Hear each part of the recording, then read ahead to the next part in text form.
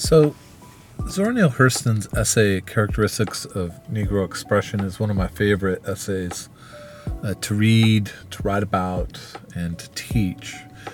And a lot of why I like the essay so much has to do with its expansiveness as commentary on Black life and cultural formation. What I mean by Black life is the sense in which Hurston is trying to access in the story she tells in the essay, access an essential core of Black life that goes beyond, platitudes that get to something get to something that's at some depth, but also something that from that depth has an expansive explanatory power. And that expansive explanatory power is really about the ability to make a statement about, the title of the essay has it, characteristics of Negro expression. Give an account of those characteristics that explain many facets of African American life. In particular, as I said, cultural formation. And what I mean by cultural formation is the making of everything that we call culture, right? Dance, cuisine, religion, music, language, painting, poetry, novels, right? All of what we could also call expressive life. So in trying to think about and talk about Black expressive life, Hurston is able to generate something that is, as I said, expansive. That is, it tells a story that goes way back in time, that goes back to the origins of the Black Americas, that go to the origins of life in the United States for African Americans, right? The slave trade, the Middle Passage, plantation slavery, emancipation, and its aftermath.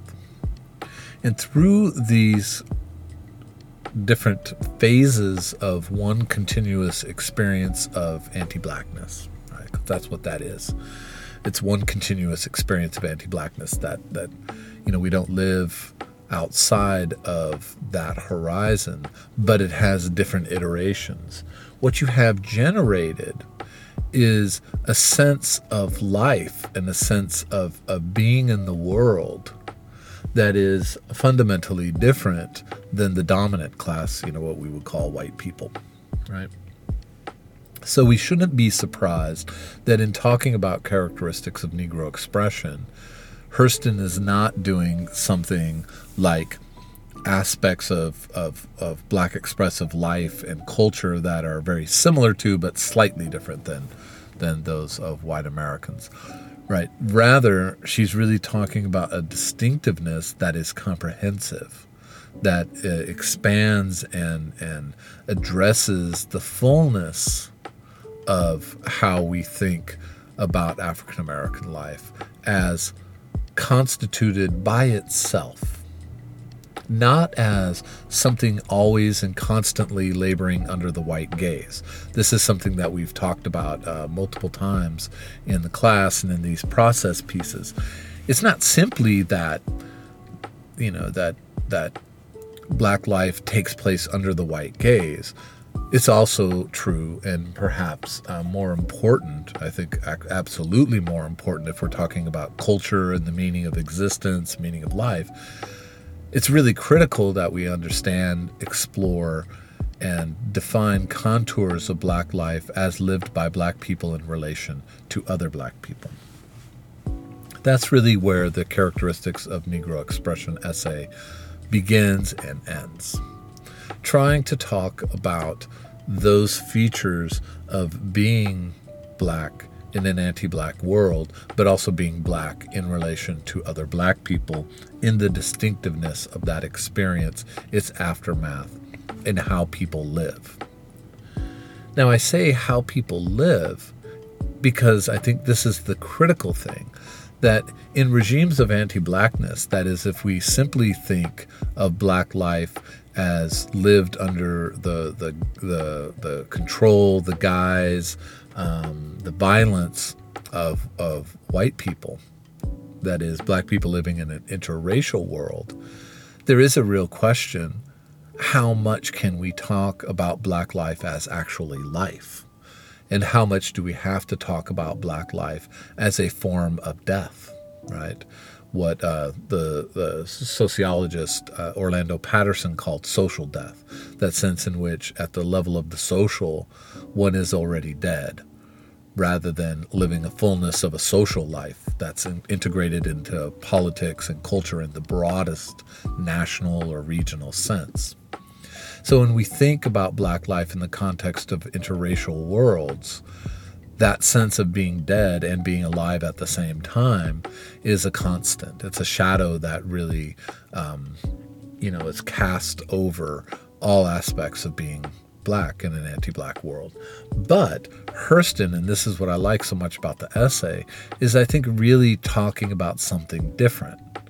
Obviously, one cannot think about and talk about Black life in the United States without thinking about the origins through the origins of that life through all the trials of violence across generations and generations and generations, across centuries, right? So there is inevitably and importantly a link between characteristics of Negro expression, as she puts it, and that history of oppression, that history of suffering and resistance. But we also have to understand, to get at what Hurston's talking about in the essay, we also have to understand that African Americans have not simply lived and survived anti-Black racism, but also African Americans have lived and thrived in a world that doesn't want them. How does that happen? Well, this is where cultural formation is so important. Because what cultural formation does is, for a dominant class, it solidifies certain national characteristics, right? You can think of, why certain cultural features of any nation are so important, whether it's, real possessiveness and preciousness around food, around national religions, even, of course, for racially obsessed nations, the purity of the people and this kind of talk. When you're thinking about culture at that national level, it's about solidifying the people of the whole nation. But when one turns, as Hurston does, to the expressive and cultural life of African Americans, we can't think of the relationship of cultural formation to a national body. No matter how much, as it's always worth pointing out, the entirety of American culture is derived from African Americans. We cannot even begin to imagine American life without African American culture. They are one and the same. However, African American cultural production is not the same as a national character, right? It is rather always something produced from the underground, always something produced from the margins of society, that through the sheer force of expressive life, the sheer force of cultural expression, has made its way into national consciousness to dominate what we would call our national culture, right? In that way, our, quote, national culture is simply a borrowed culture at the national level of the culture of the marginalized. That itself is an interesting other kind of conversation. But I say all this to try to define or give some strict delineation of the kinds of things Hurston is talking about. We cannot just simply say, Hurston is talking about African American life and leave it at that. One has to understand the context of what that life is, to which that life is related, right? What is the context to which African American life is related? To white American life, or to Black American life, or to the interracial space that is shared between white and Black people?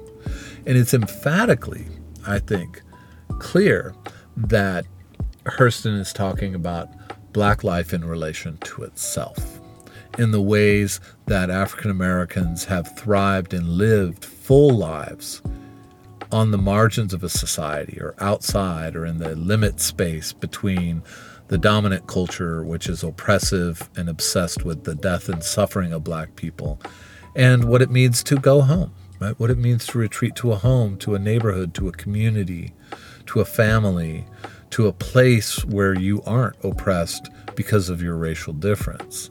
And out of that world, that relationship that Black people have with one another, we get some of the major features of what Hurston is talking about in the characteristics essay.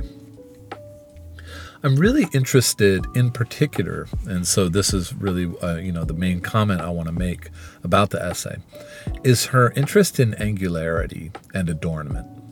Those two things I find incredibly interesting. We start with the latter, with adornment. This is this really interesting moment for me where Hurston is talking about, what it means to be a people who have a decorative approach to life, right?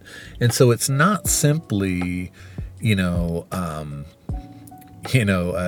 different way of flavoring food, which is itself an adornment, right? That spicing food, herbs and spices are ways of adorning a given vegetable or piece of animal meat. It's vocal flourishing as a characteristic of major musical performance genre, whether it's gospel or soul music or blues or jazz or hip hop, right? The singularity of the voice, its ability to literally adorn melody and rhythm with the uniqueness of its sound.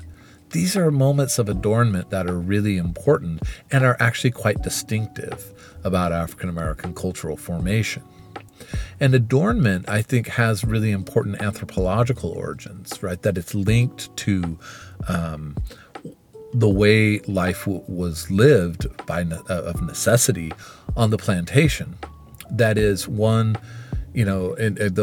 enslaved communities did not sort of grow and cultivate their own food. What instead they ate was whatever was left over from the white people on the plantation, right? Whether that was the plantation owners or other workers or extended family members and community members. And that leftover food, right, those items that the white people didn't want, right, put special demands on the way African Americans constructed cuisine, because you couldn't simply say, well, this is the sort of top, quality items in this bushel of food items, right?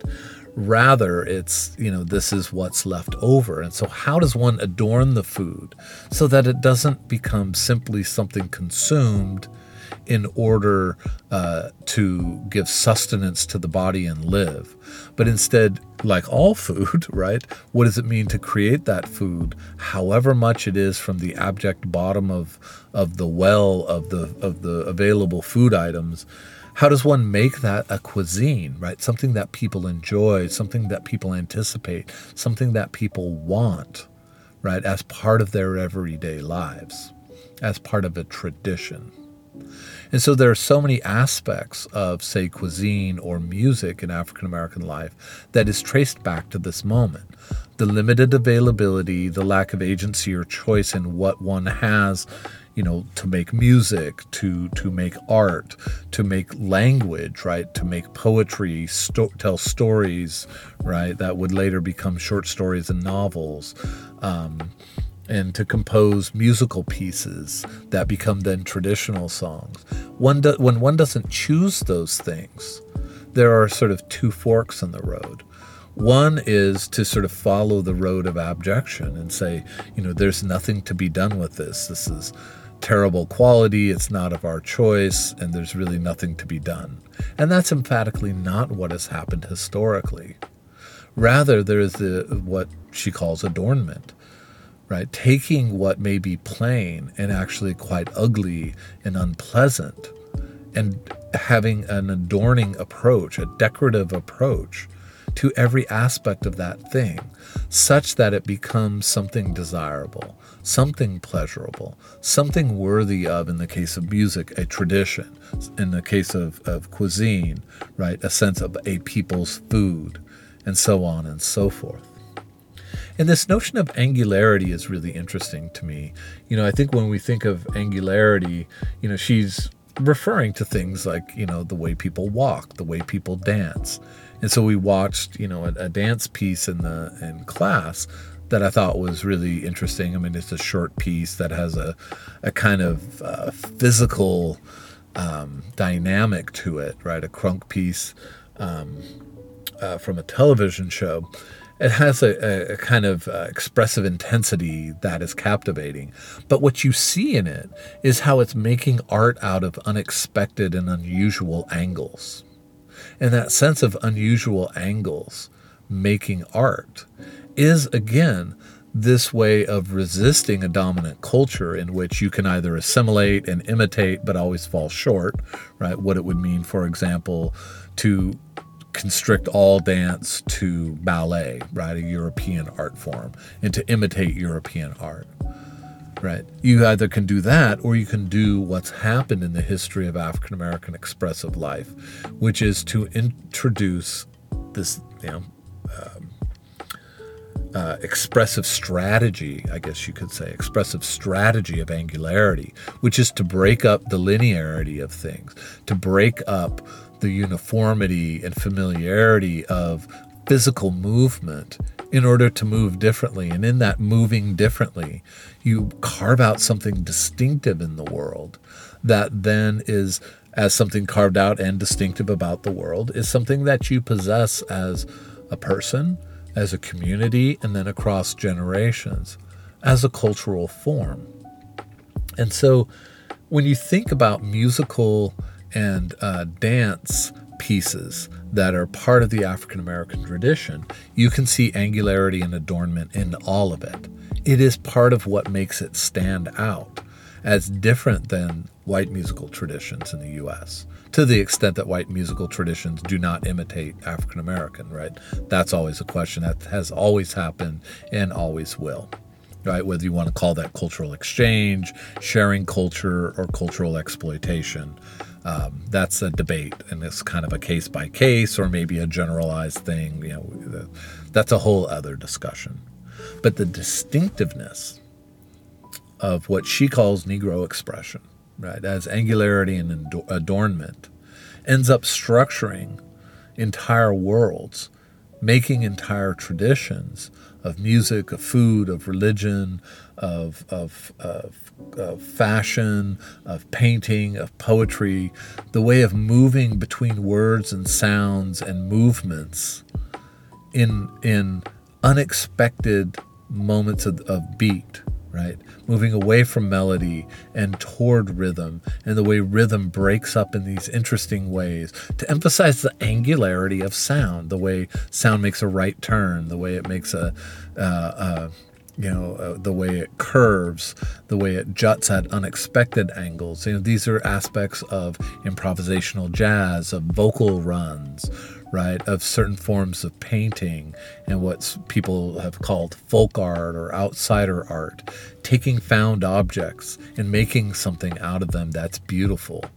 These are strategies not just of people, but these are strategies that have defined African American life from the very beginning, from the moment of the Middle Passage and plantation slavery, where those relationships to African culture were severed and across even just one or two generations had all but faded. And what takes its place is not a sense of survival, but a sense of making a life and making an expressive culture that then creates a world. It creates a world in which Black people have their own relationship to one another that is mediated or carried by these modes of expression that are distinctive to the people expressing themselves. That is a form of liberation. That is a radical strategy of resistance. But it's a radical strategy of resistance not because it directly confronts white people in interracial space, but it is resistance because it refuses to concede the very idea of living in the world to white people, to the world they've constructed, to the world that doesn't want Black people. And that radical resistance moment is when when communities say, we're going to generate our own world, our own values, our own measures, our own senses of the beautiful and the good. At that moment, you get something that Zora Neale Hurston, anthropologist, literary figure, artist, can read as characteristics of Negro expression.